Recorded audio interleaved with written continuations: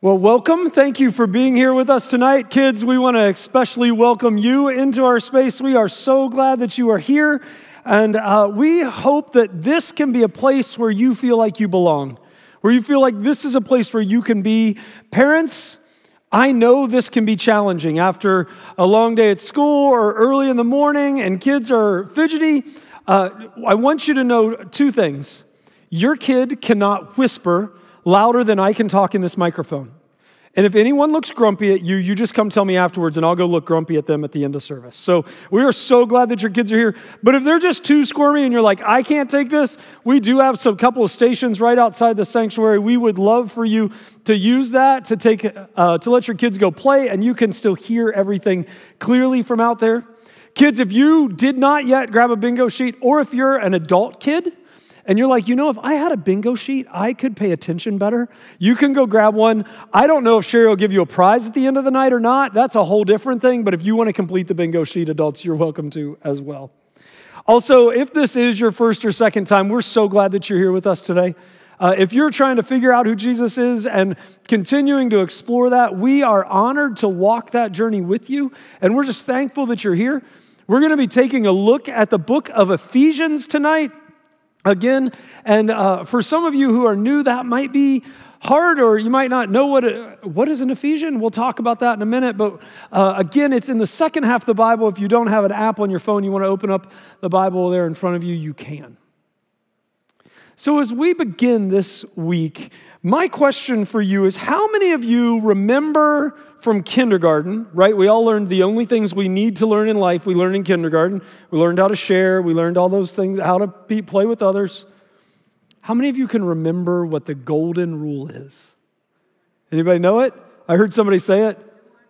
Do unto others as you would have them do unto you, or treat others as you would like to be treated. That's super easy, right? We just say that, it's like no big deal. How many of us live that way? If you got to be a fly on the wall of my life, would you see me live out the golden rule? Would you see me treat other people the way I want to be treated? And before you get too excited about getting to be a fly on the wall of my life, what if I got to be a fly on the wall of your life? Would I see you living out the golden rule? Would I see you treating others the way you wanted to be treated? So as we dive into Ephesians in week 8 of this series, I did have to look that up on the internet to figure out just exactly how many nights we'd been in or weeks we'd been in Ephesians so far, but it's week 8. And we're talking about maybe one of the most controversial passages of Scripture in our culture and in our day. And so I don't know if it would be controversial to you, but if it is, I want to ask you to lean in tonight. I know sometimes when Zach and I talk, we're aware of this because we do it to each other. You zone out. Sometimes you fall asleep. That's okay. Jesus still loves you and we do too. We understand. We are not that entertaining sometimes. But tonight I want to ask you to stay focused because I think we've got to dig into an argument or into a discussion that's sometimes hard to get at. And again, if you're here for the first time and you're like, this is what we're going to talk about? I did not want this on my first time back in church. I'm just going to ask you to walk with us, show us a little bit of patience, and let's see where we can get together. But I think what this passage shows us in Ephesians holds true to two of our core values. One of the things that we really value here at Calvary is that we don't take ourselves too seriously, but we take God very seriously. And that means we don't get to pick and choose the easy stuff. Doesn't mean we just get to preach on the fun passages or we just get to look at the fun parts of the Bible or the cool stories. Sometimes we got to dig into the hard stuff that makes us think. And the other core value that this hits is we want to serve other people by being spiritual contributors, not spiritual consumers. And maybe this passage we're going to look at in Ephesians might show us more about what it means to be a spiritual contributor, to be someone who helps out and serves others more than any other passage in the Bible. So if you've got your phone, go ahead and open up your Bible app to Ephesians chapter 5, verse 21, or if you don't, or you like the paper Bible, there's some provided in the back of the pew there in front of you, or you can open up your own that you brought to Ephesians chapter 5, verse 21. Now, 8 weeks is a long time, so we're not going to ask you to name what we've talked about for the last 7 weeks. I'm just going to give you a really quick overview of where we've been. If you're new and you're wondering, what's Ephesians? It's a letter in the New Testament. Paul is the author of it. Paul is a Jew in the first century. He was a guy who went around killing Christians, and then he had an encounter with Jesus. Jesus changed his name, gave him a new mission. He ends up writing half of the second half of our Bible. And this is a letter he writes to a church in a city called Ephesus. That city's on the coast in Turkey. You can actually look it up on a map and still find Ephesus in modern-day Turkey today. And so he's writing this letter, and he's writing the letter to tell the church in Ephesus, to remind them, first of all, in the first 3 chapters, he reminds them of all that God has done for them. There's only one verb in the first 3 chapters of this letter that Paul writes that tells us what we're supposed to do. And that's believe. Other than that, God and Jesus do all the work in Ephesians chapter 1, chapter 2, and chapter 3. But now we're in the second half. We're in Ephesians chapter 4. There's 4, 5, and 6. We're in the middle of chapter 5 tonight. And where we're at now is our response to what God has done. So essentially, Paul's saying, hey, be reminded of who you are. Be reminded of who God says you are. Be reminded of what God has done for you. And then in light of that, live with gratitude back to God this way. Doing what God has asked you to do, living in a way that brings honor to God, and do that through the power of the Holy Spirit who comes after you believe Jesus is who Jesus says he is. And so that's kind of where we're at tonight. And so everything we're looking at sets on the foundation of who God is and what God has done and who God says we are. And it's out of that Paul writes these words to the Ephesians. Ephesians chapter 5, verse 21. And further, submit to one another out of reverence for Christ. For wives, this means submit to your husbands as to the Lord. I told you it was going to get fun tonight. For Christ is the head of the church. He is the Savior of the body, the church. As the church submits to Christ, so you wives submit to your husbands in everything. For husbands, this means love your wives, just as Christ loved the church. He gave his life for her to make her clean, holy and clean, washed by the cleansing of God's word. He did this to present her to himself as a glorious church without spot or wrinkle or any other blemish. Instead, she will be holy and without fault. In the same way, husbands ought to love their wives as they love their own bodies. For a man who loves his wife actually shows love to himself. No one hates his own body, but feeds and cares for it just as Christ cares for the church, and we are members of his body. As the scriptures say, a man leaves his father and mother and is joined to the wife, and the two are united into one. This is a great mystery. But it is an illustration of the way Christ and the church are one. So again, I say, each man must love his wife as he loves himself, and the wife must respect her husband. I can't wait till one day when I'm the senior pastor and I get to leave all the tough passages for the associate. Zach, when you watch this online, thanks. I think the core of this entire section of Scripture rests in that first verse that we just read. And if you hear nothing else I say tonight, this one thing: our submission to each other allows the world to see God's love clearly. Our submission to each other allows the world to see God's love clearly. I hope this powerful truth is what resonates with you as we keep digging into this passage. Because the truth is, in verse 21, Paul says, This is for everybody. All of you are to submit. All of you, doesn't matter who you are, how much authority you think you have, or how special you think you are, no one gets out of this one. Mutual submission should be our posture in all of our relationships. Listen to it just in case you don't believe me. And further, submit to one another out of reverence for Christ. Paul's talking to everybody. Each and every one of us. Mutual submission is born out of our relationship with Jesus. We submit because we fear and respect our Creator. We submit because He is our example. And it should be clear that there's no one exempt from this. There's no group of privilege. All who call themselves followers of Christ are called to submit to each other. This theme is found all throughout the pages of Scripture. No matter who you are or who the author is, we see it everywhere. Many of the authors talk about living with an attitude of self-giving and of humility and even a willingness to die for the other.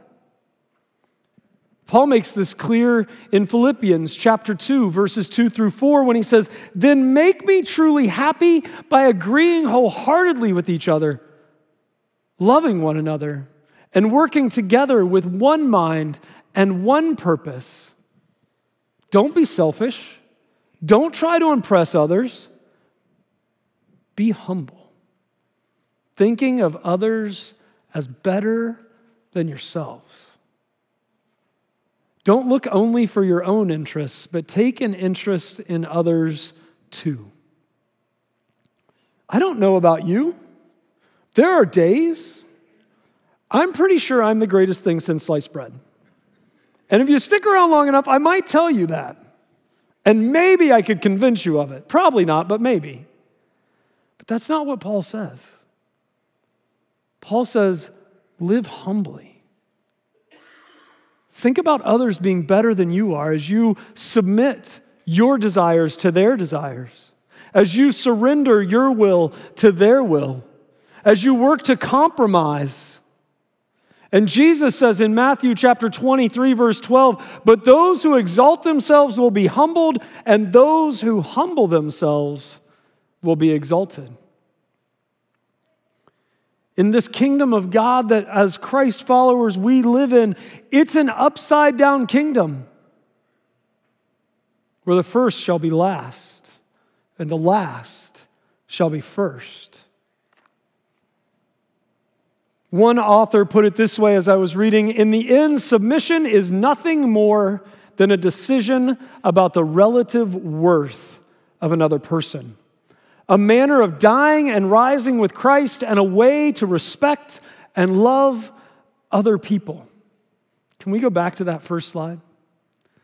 Let that first half set in. In the end, submission is nothing more than a decision about the relative worth of another person. What are the people in our lives worth? Are they worth our ego? Are they worth caring about? Are they worth giving ourselves for? Paul says if you're a follower of Christ, if you call yourself a Christian, then mutual submission is the expectation. It's a way that we show reverence and awe and obedience to what God has done for us.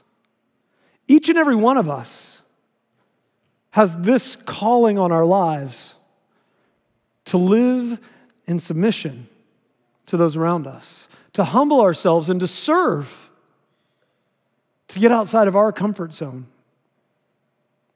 for the benefit of the other. I wonder how much more attractive would Christianity be if we actually lived that way? If our neighbors who don't believe in Jesus actually saw us trying to serve them, not for any gain of our own,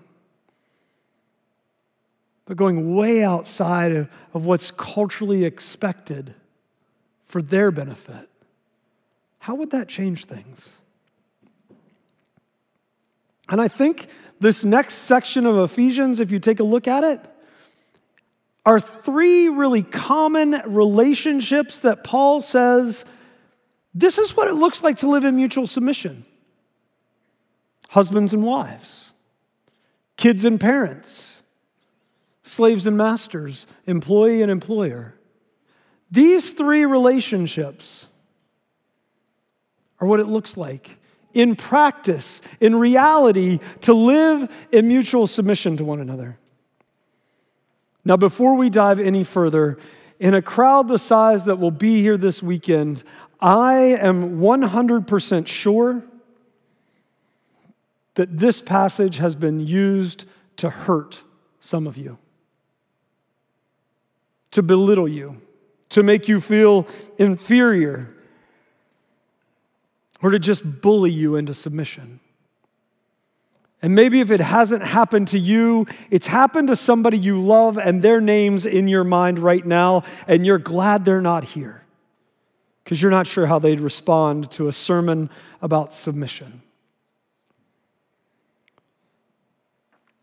And if that's you, I'm really sorry. I'm really sorry that's happened. The truth is, Christians, followers of Jesus, we mess up. Every single one of us messes up. And sometimes when we mess up, we twist God's perfect and good plan for our lives, and we use that against other people.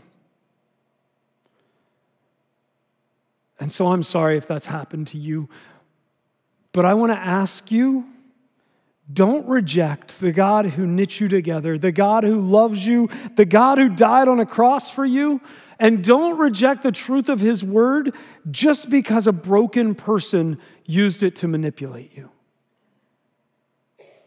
Because that's not God's fault. That's our fault. What this passage is not saying, and I understand the times we live in, we have to make clear what this passage is not saying. It is not saying in any way, shape, or form that women are inferior to men.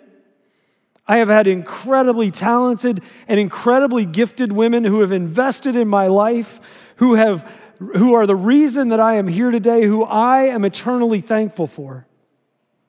It's also not saying that all women in all places, in all circumstances, should live in submission to all men. Paul's talking about one specific relationship here, husbands and wives. And lastly, what this passage is not saying, it is not condoning abuse of any form, in any place, in any way, by anyone, ever. That's not what Paul's getting at as he writes to the Ephesians.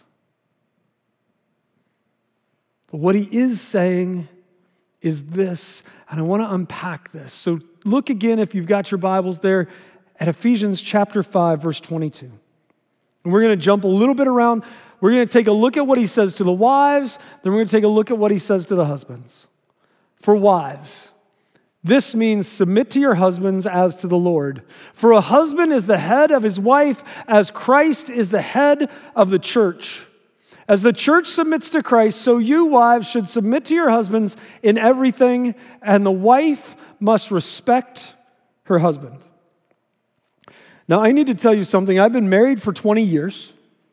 My wife is an incredible woman, and I have never once, without it dripping in sarcasm, said to her, submit. There's a couple reasons for that. If you know my wife, she's an incredibly dynamic and gifted and talented woman, but she's also part Italian and a little feisty. So I'm not really sure what would happen if I actually did say that to her. But that's not the purpose of this verse. Remember, we just came out of this mutual submission. So whether you're married or single or not, we submit to each other. That's what Paul says before he gets to any of this. And then he gets to wives. Wives, your submission is not and never should be blind agreement. It should not be about him putting a ring on your finger at a wedding altar and you checking your brain at the door and the altar. Your submission should never, ever accept the status quo from your husband. Your submission and your love for him and your respect for him should push him to be more like Christ every day. Should challenge him and should show him the love that Christ has for him in the way that you honor and respect him. Your submission should never require you to put your husband's desires above Christ. And it should never, ever, ever cause you to act out of fear. Because John in his letter, 1 John says, there is no fear in love, but perfect love drives out fear, because fear has to do with punishment. The one who fears is not made perfect in love. Love and fear are opposites. If you're afraid, you're not being loved. Biblical submission. Submission one to the other. Submission, wives, to your husband is a divine calling of the wife and affirms her husband's leadership and help carry through according to his gifts. It's an attitude that you're asked to choose. It's actually designed from Genesis chapter 2. When God watches Adam and says, it's not good that man be alone. And what's the next thing? I should make a helper for him.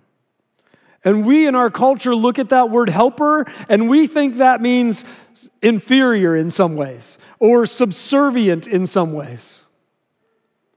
The only other time the Hebrew word helper is used in the Old Testament is in relationship to God, the Creator. So there is no way that word carries with it 1 ounce of inferiority, 1 ounce of lacking. It is used to describe the perfect God who came and loved us, who came and died on a cross for us, who knit us together, who holds the world in the palm of his hands. For him, and guys, for our wives, our helpers. Why? Why live this way? Paul says this is the weird part. This is actually not about marriage. This is about Christ and the church. And when we live this way, an unbelieving world looks and we show them the love that Christ has for them. And so wives, as you respect, as you love, as you mutually submit to your husbands, you're showing the world all around you the love of Christ. That's what we're each called to do. As we mutually submit, whether in our marriage, in our parenting, to our coworkers, to our neighbors, we show the world around us the love of Christ. Husbands, buckle up, it's our turn. For husbands, this means love your wives as Christ loved the church. He gave up his life for her. In the same way, husbands ought to love their wives as they love their own bodies. For a man who loves his wife actually shows love for himself. My wife's submission is not permission for me to be a jerk, abusive, or fill in your negative adjective. The truth is, these things come from our own insecurities, guys. It comes from a lack of belief that God is who he says he is and that he believes the things about us. We choose not to believe that. And so then in our insecurities, we lash out. Paul's words here are, husbands, love your wives as Christ loves the church. God sent his one son, Jesus Christ, into this world for one purpose: to die for the church. He sent him into this world to live, to call people to follow him, to be arrested in a garden, to be tortured, to be publicly humiliated as he died on a cross because he loved us. Husbands, men in the room, this is what mutual submission looks like for us. A dying to our own selves, a willingness to give up our lives for our spouses,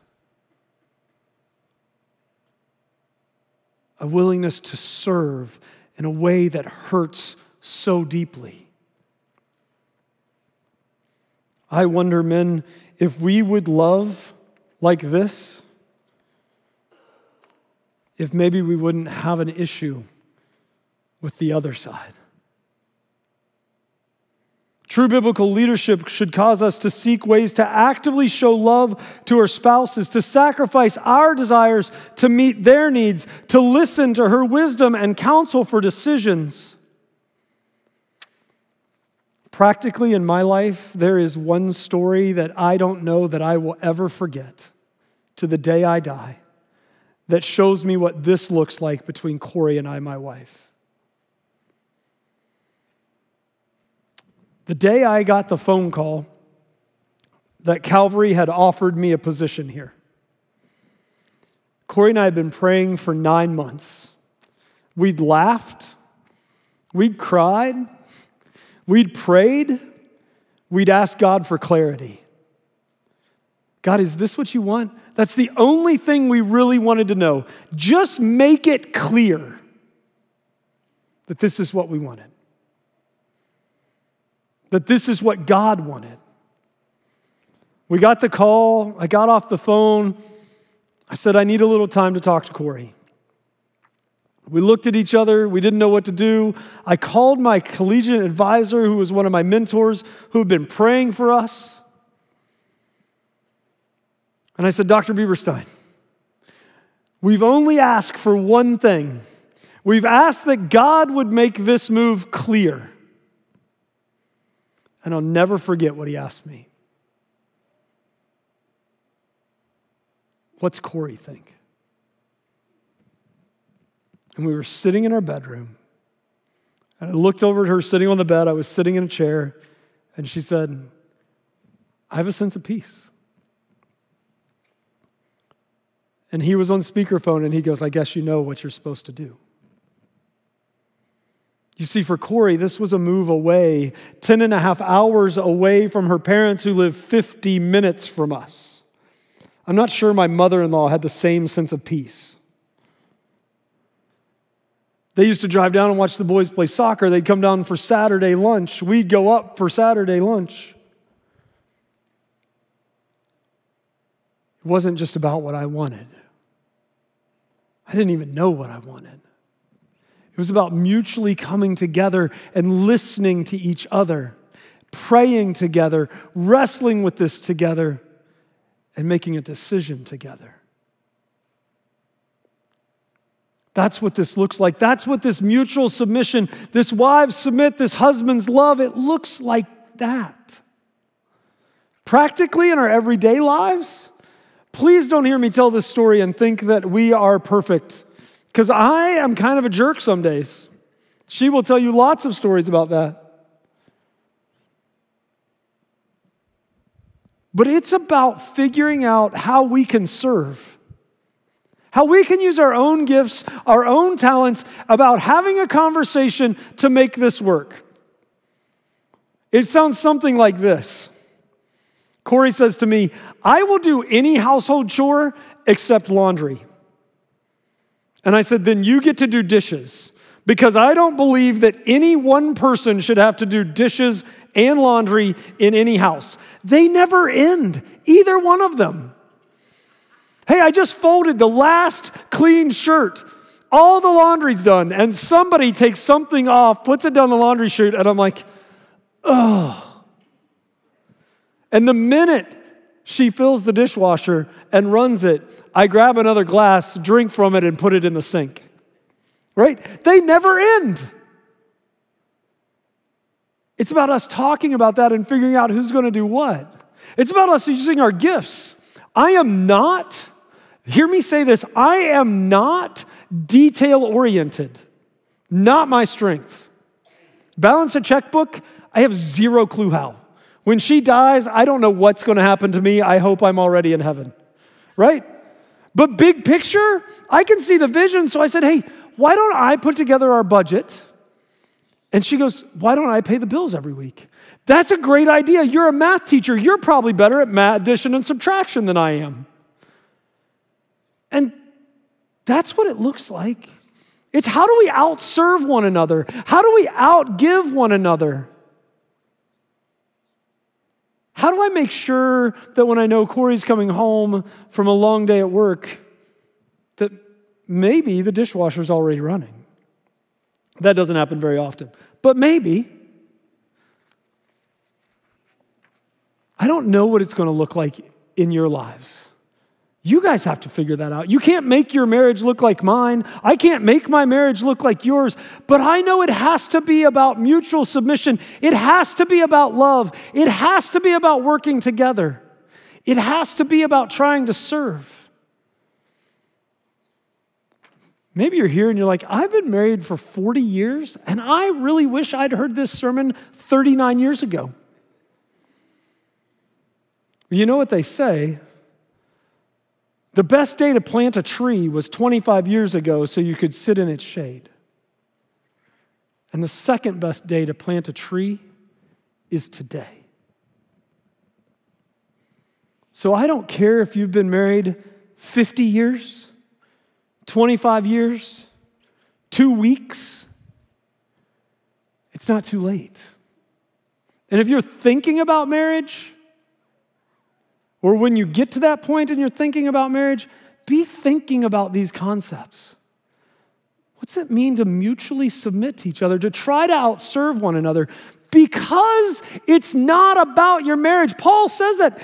This is not about marriage. This is about understanding how much God loves us and living into that love.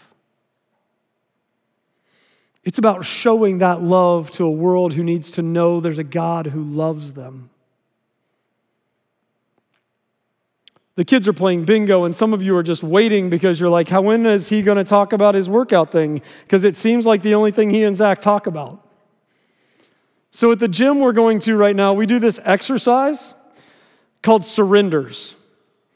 And as I was doing surrenders this week, I couldn't help but think about the sermon. And I couldn't help but think about how this concept applies. So I want to show it to you. This might be disastrous. I don't know what it'll look like on video, so we'll see how this goes. But a surrender looks something like this. Put your hands behind your head, drop down to your knees, and then you stand back up. And then when you think, okay, I've got that, it's not that hard, I can do this, they're like, pick up a dumbbell. So you pick up the dumbbell, hold the dumbbell just like this, and you do the same thing. Down, down, up, and up. But you see, I don't think what Paul talks about in the book of Ephesians is about doing surrenders alone. So if you will, invite my oldest son, Josiah, up on stage with me. He is not happy about this, so give him a little enthusiasm there. Woo! So I think Paul says we're supposed to do surrenders together in community. So we grab it like this. I'll give you the carpet square. I don't know why. Your knees are a lot younger than mine. And we drop down to one knee, and then to the other, and then we stand back up. And surrenders are a lot better when we do them together. But I think if that's the point you get out of the sermon, we've missed it. Because I think what surrenders really are about is taking the burdens of those we love and saying, you know what? I'll carry your burden, and we'll do surrenders. One more time. Down and up. Because we remember that when we take the burden of another, we remember that Christ carried the burden for us. One that's way bigger than anything we can own or we can carry on ourselves. You can have a seat, buddy. But that's the truth of the gospel, is that Jesus came down, submitted himself to the cross in order to show us how much he loved us. He picked up what we couldn't pick up. He carried what we couldn't carry. He walked with us, carrying our burden that we can't carry, so that as his followers, we could pick up somebody else's burden.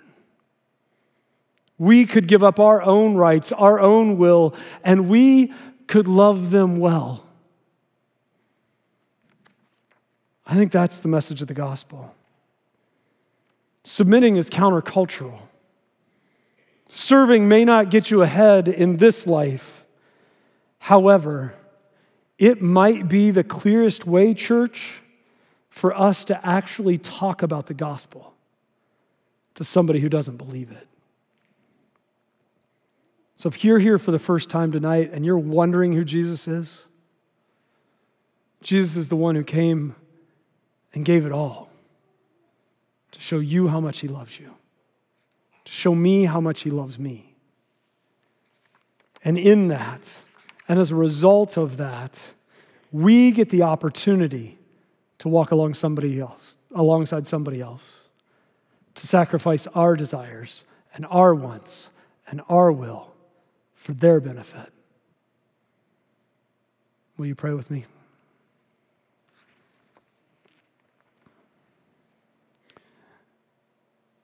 God, I ask that you would humble us. God, that you would remind us of the work that you have done. That you'd remind us of all that you gave up so that we could be in relationship with you. God, and that you would help us to do the same for those who you've called us to love. God, that we would walk in humility and submission to those around us so that they could come to know the God who died on a cross for them. So that they could come to know how deep and how wide your love is.